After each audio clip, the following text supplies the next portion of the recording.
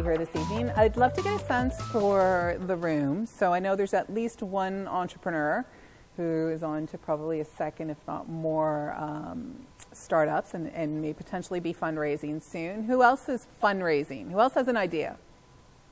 All right. Who else wants to create a company and go raise some money? Okay.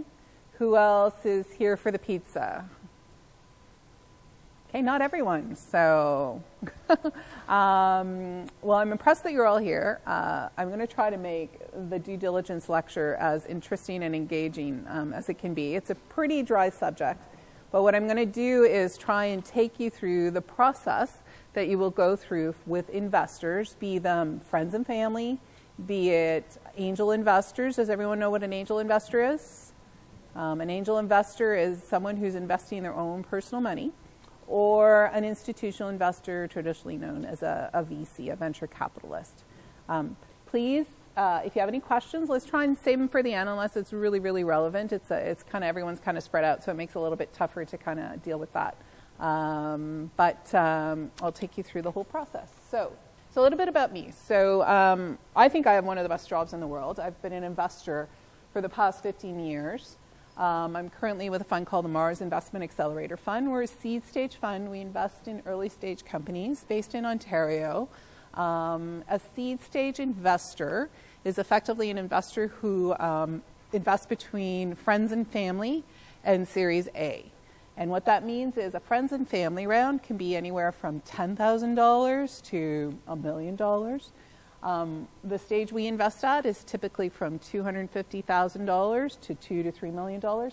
Series A is typically from $2 to $3 million to something a little bit bigger. It very much depends on the type of company you're building. So if you're building a biotech therapeutic company, you're going to need to raise a lot more money early on versus a pretty capital efficient IT company. So again, seed stage investor, we invest in clean tech, information and technology companies, and in healthcare companies. Based in Ontario, seed stage investor, we invest up to $500,000 maximum, but we invest with investors and a round can come up to be about $2 million. Some companies that are notable that are at Ryerson or have been affiliated with Ryerson that you may know, that I've personally invested in. Our fund is invested in more than 120 companies at this stage. Nudge Rewards is doing extremely well, was known as Greengage. They were at the DMZ for a long time, so you may see some of their pictures still there. Lindsay Goodchild and Desi Daskalov, two female founders who are changing the world. They're doing extremely well now. We invested about 2 to 3 years ago. Invested $500,000 along with some angel investors, so total round was about $1 million. And now they're doing some great business with big enterprises such as Rogers, a whole bunch of food chains out in England and New Zealand, some great investors. Figure One, if people know who that company is, it's Instagram for doctors. We invested 2 years ago, and follow-on investors were folks like Union Square Ventures. And if anyone follows the venture capital industry, they are the folks who invested in Twitter and Etsy and Zynga and a whole bunch of amazing companies that came out of the past 10 years out of the U.S. Another company that was at the DMZ for a long time, Sampler, so digital sampling platform, CRM for sampling. Whole bunch of other companies as well that came out of the DMZ that we've invested in, along with a number of companies in Waterloo, in Ottawa, and other companies in Toronto. So as I say, I have the best job in the world because I get to learn every day. I'm looking at different industries. I am looking at different teams, and I'm looking at different technologies. And so I'm always trying to figure out what the next big thing is. I'm also always trying to figure out if a team has it, and if they're the team that's going to make a go of a given idea.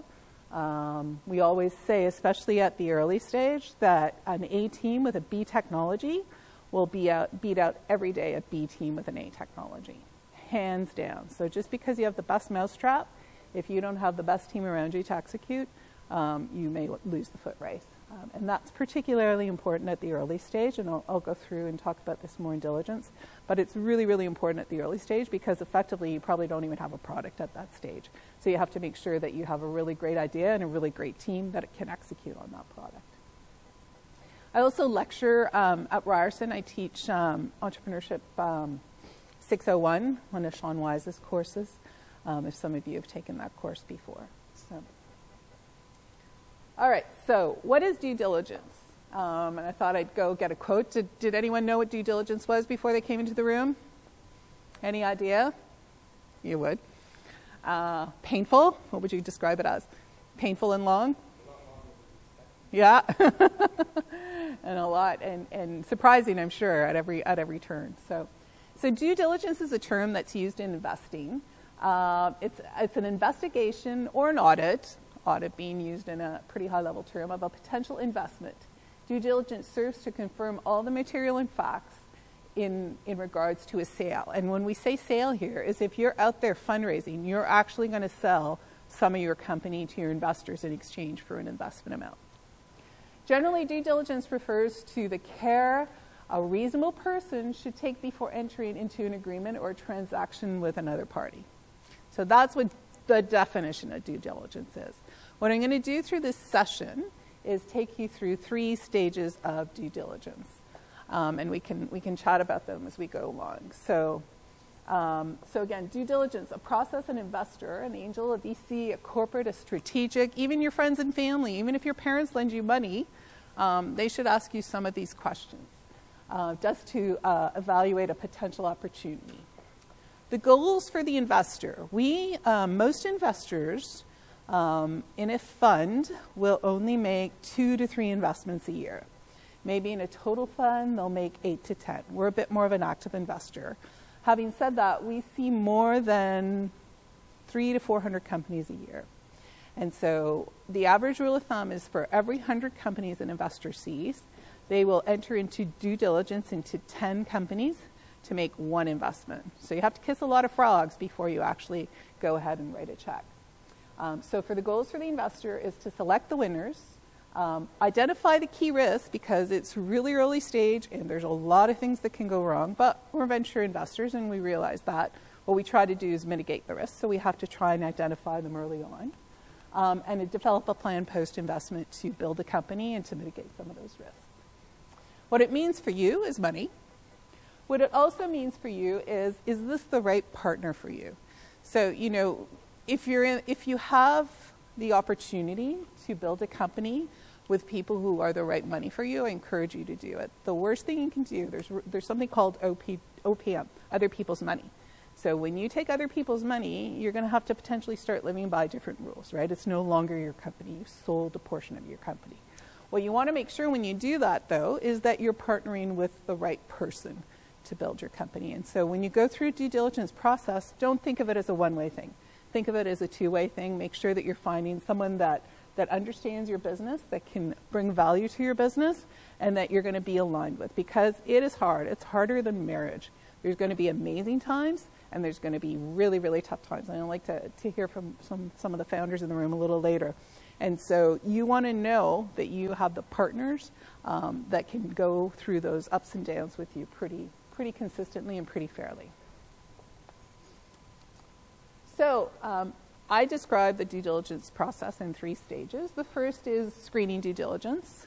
The second is business due diligence. And the last is legal due diligence. So screening due diligence. What you have to do when you first approach an investor, and I can't say enough about having a referral into an investor. Just applying to an investor's website, I mean, you'll see less and less investors even have an apply here kind of button. We have one because we're a provincially funded program, so we have to. But I would bet that most investors don't even have a place for you to send your business plan anymore. Really, really highly encourage you to get a referral into an investor. But what you need to do first is make sure that you've selected the investor that's the right for your stage and for the type of company you're building. So it means stating the obvious, but if your company is a therapeutic company, don't go apply to a fund who only does technology investments. And everyone's very clear on their website what their actual investment thesis is. So always make sure that you find an investor who invests in your sector, at your stage of investment, and in your geography. Because the first meeting that you're going to have, or the first screen you're going to have, is some junior's going to go through your meeting, through your application and say, this doesn't even fit our criteria. We'll send them a nice letter and off they go. If you get a referral into an investor, they're going to help you through that conversation. And often, even if it's an edge case, I will take a meeting with someone because they were actually referred into. So investors review and evaluate hundreds of business opportunities and only invest in one. There's select criteria, again, always, always, always published on a website. It's a little bit tougher when it's an angel investor, but many angel investors will put their profile. Does everyone know what AngelList is? Is everyone familiar with that? So look at AngelList too. If they're an accredited investor, they're not necessarily investing. They're U.S. investors. You can't be on AngelList necessarily if you're Canadian, but many people still post their profile so that people get a sense for what they're looking for. Look there to see what kind of deals they like. Those tools help you highlight and hone in on the right investment group for you. Because again, fundraising is a really, really long process. And so you want to make sure that although you go pretty wide, you don't spend all your time meeting with people who may not be appropriate for you. The other thing too, make sure that an investor is an investor in a competitive company. Does anyone watch Silicon Valley here, the show? Do you remember the scene last year when all the guys were scribbling on the board from the VC, all the technology, and the geeks were really happy because they were the only people listening to them? Well, they were an investor in a competitive company and they were stealing their technology. Now that was an extreme case, but be wise and aware that sometimes people may just take meetings to learn a bit more about your company because they either have an interest in another company or might be thinking about something else. Always be careful what you share in the early days. Make sure you don't share super hyper confidential information in the early days. So again, you want to make sure that the opportunity fits the investors or the fund's mandates. And some may only be reviewed if they come from a referred source. And LinkedIn is such a powerful tool now, right? I do this now for my portfolio companies that are going out and raising that next round of financing. So I'll identify who I think the right investors are. I'll scour LinkedIn and I'll try to find some links that way to make that referral. Use LinkedIn to your advantage. So again, if you think once you get through the screening, there'll be a first meeting with the angel investor, with the VC. The goal is to understand as much about the business and about the team as possible. So again, questions that you may get, and I actually have some links to some questions that are frequently asked and that you should be really, really prepared for.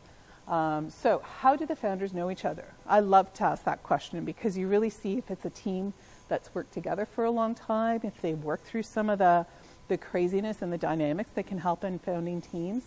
How do their roles, who plays what role? Is one more technical, one more business? How do they interact with each other?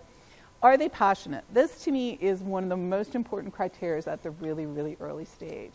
And so, over the past few years, entrepreneurship's become pretty sexy and a pretty interesting thing to do, and everyone seems to come up with any kind of idea to sort of decide if they're going to take it and run with it. If you're not absolutely passionate about the problem you are solving, it's going to be a really long road ahead of you. And so investors really look for folks who are really knowledgeable about the problem they're solving and hyper passionate about it, because that's going to get you through the highs and lows. I speak to any number of entrepreneurs that I deal with, and that's what gets them through the really tough days, is that they love what they're doing and they're passionate about the problem they're solving, they're passionate about the customers they're working with, and they're passionate about the technology they're developing. How qualified are they? And that's relevant for a number of reasons. We want to see if the team has the wherewithal to do what they say they're going to do. Sometimes the wherewithal may not be only with the founding team.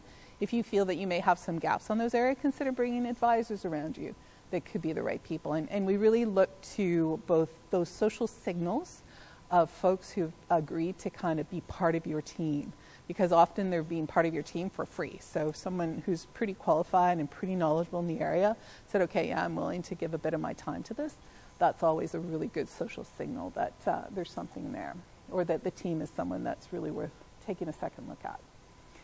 What would it be like to work with them? Again, if you have an investor, they're going to spend a lot of time with you. You're probably going to chat minimum 1 time a week. You're going to have quarterly board meetings. You're going to have to update people. You're going to have the kind of relationship where you hope you can pick up the phone and tell them both good and bad news and not worry about it, right? You never, never, ever want to surprise an investor. So, we look for this sort of dynamic when we build a relationship early on.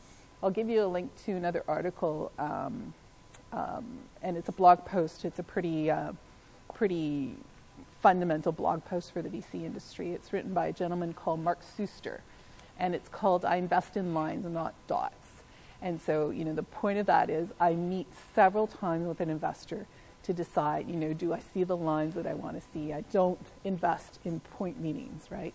I want to know if this is someone I can work with for the long term. He actually has gone on record to say that he never everyone knows what Y Combinator is in the room, which is the big accelerator in the US, pretty famous accelerator. He's gone on record that he never goes to demo day and he never writes a check there because it's just a 1 point. Most deals that are, strong and good probably already have their investors. And that's just not his philosophy or his approach. I'm speaking more from a VC point of view, but use these fundamental concepts when you're going out and talking to angel investors or even friends and family. It's business, right? So you want to make sure that you develop those kind of relationships with everyone there. At the meeting, you want to understand the business, the value proposition, kind of the key activity. If anyone's done the Lean Canvas startup, these are all terms that you should know from there. Key activities, key partners, assets, channels, customer segments, cost structure, revenue streams. Is the problem worth solving? That's a really big question, particularly for a venture investor. Again, a fund, if you think of how a fund works, they invest in, say, 10 deals. Only 2 will be the big winners. 2 to 3 will be big losers. You won't get your money back. The rest will sort of return their money. And so for a VC, you need to know that you can get a high multiple on your investment. And so you need to really understand how disruptive the opportunity is to decide if it's something you're going to pursue. Again, go to market. Can the company articulate their value proposition simply? I met with a company today, and it was a technical founder, and it was just gibberish.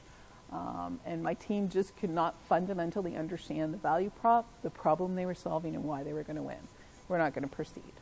Can the team explain how they will go to market? Do they have a good understanding of the competition? None of those things were in place. Again, the angle. What's the secret sauce? What is what is so special about what you're doing that you're going to be able to really build a business and win versus some others? What insight does the founding team have that the rest of the market hasn't realized? What can they really leverage to win? So after the first meeting with an investor, what they do is kind of say, thank you for coming out. We'll go back to you in a couple of days, a day or two. Well, if it's not a fit, if you don't pass the screening diligence, if it's just not a fit for the fund, most investors should gladly thank you for coming in and say, you're not a fit for reason X, Y, Z. And I try to do that pretty quickly. I don't like dragging people out. I will often tell people, I really like what you're doing. Go do this, this, and this, and then come back and call me. And so, it's either no, show me a bit more traction, go build a product, add someone to your team, or let me think about this. I'm going to do a bit of diligence. So if you kind of stay in the screening diligence stage, what happens is the investor will do what they call the sniff test. So they'll figure out, fits with my investment criteria, check. And then they'll start checking some of the assertions. So, is the market size what you said it would be? And we know that most entrepreneurs will probably overestimate the market size. So we kind of go back and figure out what it could be.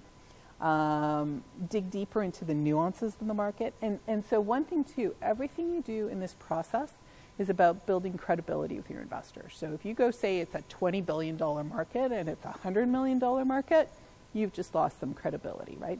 Again, we're dating. Think of it as a relationship, a dating process. And as you go through that dating process, you're trying really to establish trust with the party on the other side of the fence. So you want to be confident in what you're doing. You want to be a good salesperson. That's hugely important, but you don't want to break trust. You don't want to overstate things. You don't want to make statements that you can't substantiate. What I like to do, and I know that we're never going to both have the same answer, but what I want to do through this process is have a dialogue to try and understand, okay, this is the way they see it, this is the way I see it, let's figure out, what it all means, and that's how you build a relationship with anyone, and especially with an investor. How concentrated in the market? What kind of moves are the incumbents making? So I will go see, what's going on in the industry. That's something that we'll have a second conversation about to try and understand what what I've seen, how may the startup disrupt this market.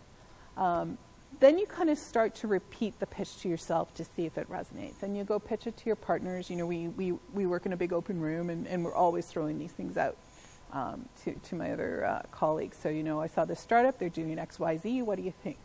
And I'll try to articulate what it is. And the neat thing about being a fund at our stage is we also see a lot of startups. And we'll often say we have startups of the month themes. One month we may see a whole bunch of HR startups, and then it'll switch. And so I think earlier this year, or late last year, was all food tech. So you saw companies coming out trying to raise funding to disrupt the value chain in food.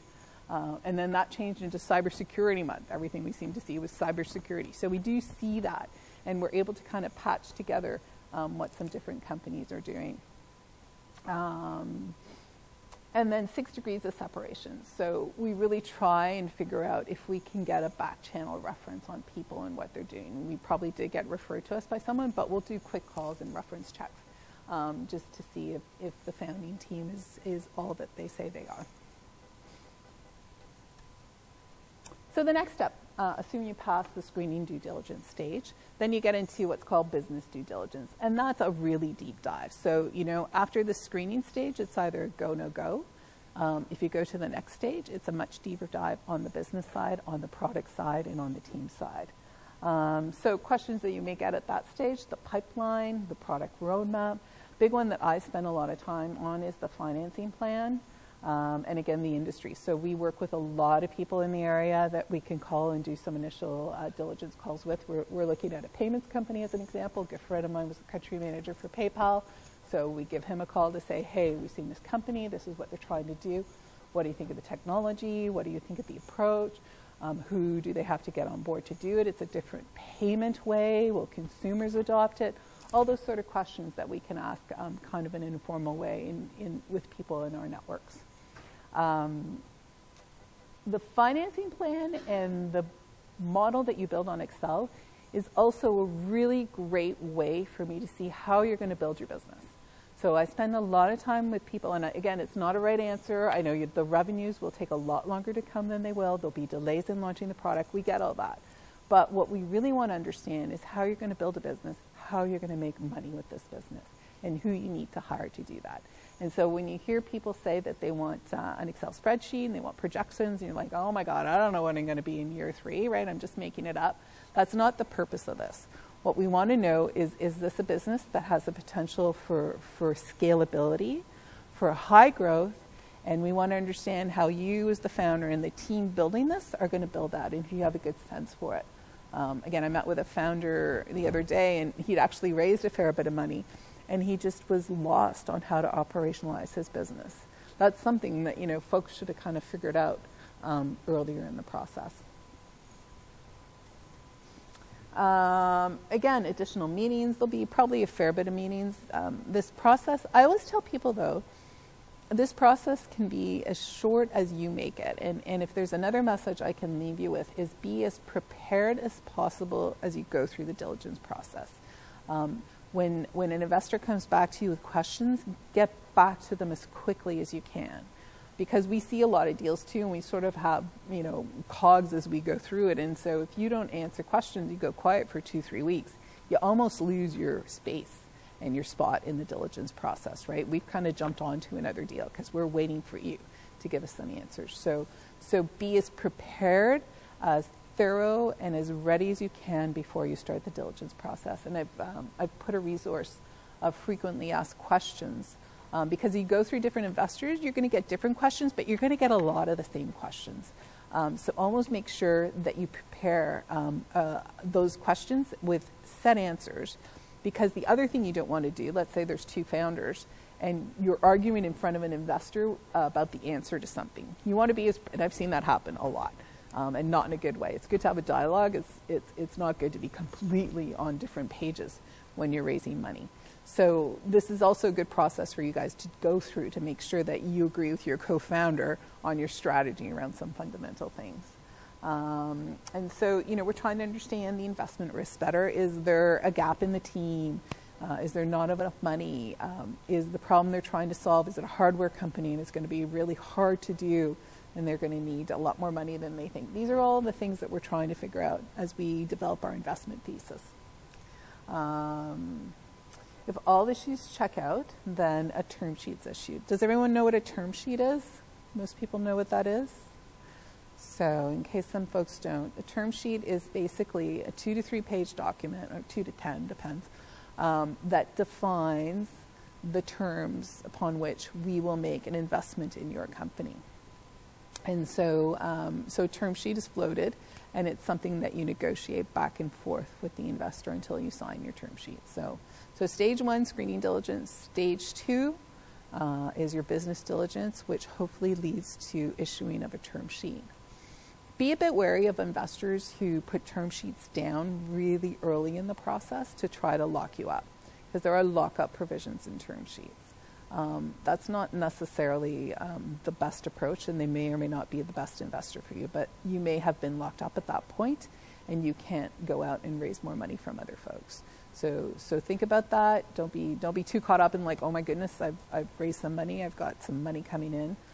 Make sure that you feel that you've gone through a good process with that person and they're not handcuffing you a bit too early on. And then the last stage is the legal due diligence. And that can be pretty painful too. But make sure that you have a really good lawyer. And if I can make any comment, is if you are creating a company, you are starting up, you're getting to the stage that you're raising money, get a lawyer who does VC deals for a living, day in and day out.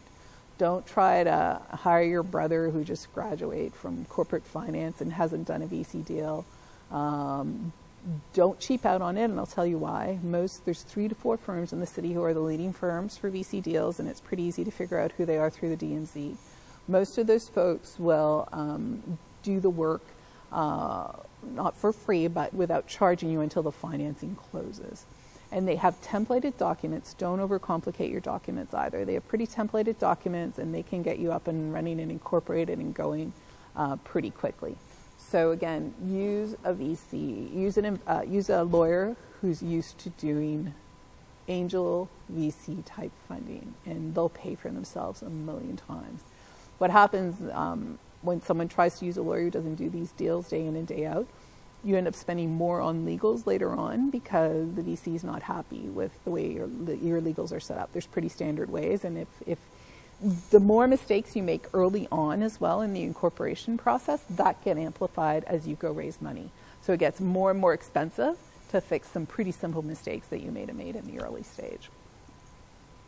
So what we're looking for in legal diligence is any big debt on the balance sheet. Most investors won't allow new funding to go pay off previous debt. That's a pretty standard thing. If you fired a co-founder, why that happened, is if there are any ramifications there. If there are anyone who's owed shares for whatever reason, we like to have a really clean cap table. When investors invest too, they want to invest in the team that they're backing. So if a fired co-founder who's left the company still owns 50% of the company, that's actually a big problem, because there's no real way that the balance of the team are aligned to really build a great company, and there's not enough equity left to go and hire and engage those new people around them. We also want to see again how a founder negotiates. I look at everything a founder does in our negotiation as how they negotiate with other partners, with other parties, with other customers, with suppliers, with distribution people. So everything you do, it's a predicate for me of how you're going to build your business and how you're going to be with everyone else around you. So again, tips for success. Be prepared with the due diligence data room. And I couldn't find the checklist I wanted to find, but there's some on the web that are pretty standard, and there should be one around team, product, market, and all of your legals that you already have. So before you even start fundraising, just go out on Dropbox or Box and set up a bunch of folders with all of that information.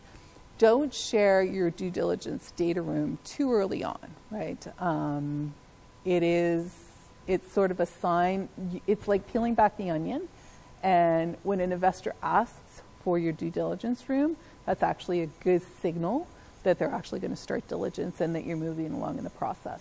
So don't offer it up too early, because you want to use it kind of strategically and say, okay, I'm ready. Don't go to the first meeting and say, here's my due diligence data room. Or you may want to give them a few pieces on market or that sort of thing, but don't give them the whole deep dive. But again, prepare the room, and it goes back to accelerating the process. If everything's in the data room and I can just crunch through it as part of my diligence process, that makes life a lot easier versus kind of having to wait and I move on to something else. I get distracted. I look at another deal. Portfolio company's having an issue. I want to be able to just power through all the diligence pretty quickly. Again, consider due diligence your process too. So you're dating, you're trying to figure out if this is the right investor for you, and you want to make sure that it's a good match for the long term. Often find, if you've got a lot of founders, assign one founder as the point person for all the communications, and that just makes life a lot easier. I don't have to go to 2-3 different founders.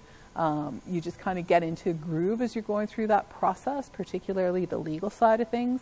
And you don't want to be having to deal with a whole bunch of people. You just want to deal with the one person who has the authority to drive things to a conclusion. Answer your potential investors' questions thoroughly. So, whatever question we have, you may think it's a silly question. You may think we're really stupid. There's a good reason we've asked that question. And so be thoughtful and give a very thorough but well-written, documented, communicated answer to that. Again, use feedback from other pitch meetings. So if you get feedback from one investor who potentially declines you, remember that and use that to refine your pitch. I have one of my favorite founders, Marie from Sampler. She's a machine about that. And so when she went out to raise her next round, she came and pitched us again, her existing investors, to really fine tune and hone her slide deck. And a month later, the slide deck I've seen versus her first one, I think the title page is the same. Like, she's really used it to modify her pitch, to understand what people were resonating with, to really get where the questions were coming from, and what people weren't understanding, to make sure that she really dealt with that quite well and refined it. And now she's just killing her pitch. And again, build trust with your investors. So it's a relationship, and you don't want to break trust, particularly since it's a pretty long-term thing. So again, I've spoken about most of these things, but how to increase your odds to be the 1 in 100 that gets funding.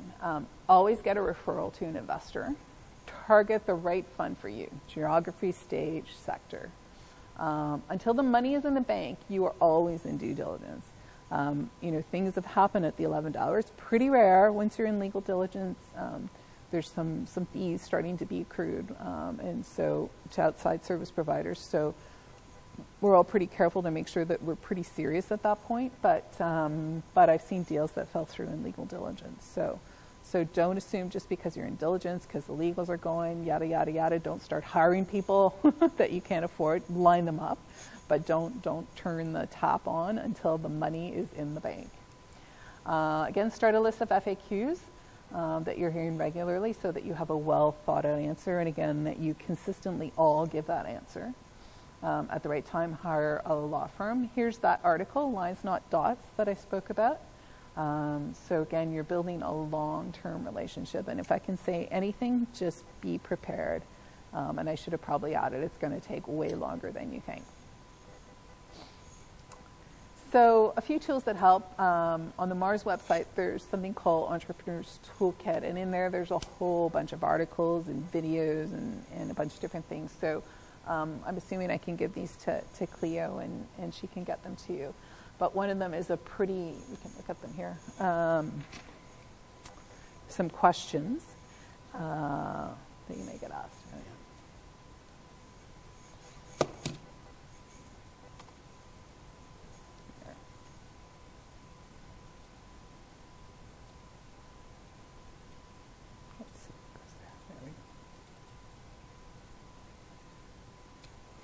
So here are some standard questions that you're going to go through. And this is the number of questions that you should all be prepared to answer. It's in part of your business plan, right? You guys should know most of this, but again, it's to be pretty thoughtful. So this is a big one that everyone stumbles on. How do you calculate the size of your market and its growth rate? Really, really tough to get, and really tough to get one similar answer. So spend some time thinking about that. Investors want to know that you're in a large market. Most investors, VC investors, won't look at someone unless they're developing a solution that addresses a billion-dollar industry. Angels may go for smaller industries, but for VCs, that's typically the area. What motivates you? That's back to passion, right? You should be able to answer that. What makes you lose sleep? What's the life cycle of the products? Alternate suppliers? How much financing will you require beyond this round? So that's a really important question around your financing strategy, and it ensures that you understand that you achieve what's called value creation milestones at each stage, right? Because what you want to do is you only want to sell a small amount of your company when you're worth the least, right? So that's why you only raise $250,000, because the price of your company is a lot less than it will be once you hit certain milestones. So you're trying to step up the value of your company so you can go raise additional financing. So really understand what those milestones are from step to step to step. Any other questions? All right. Well, thank you all. I'll hang around for a bit if anyone has any other questions.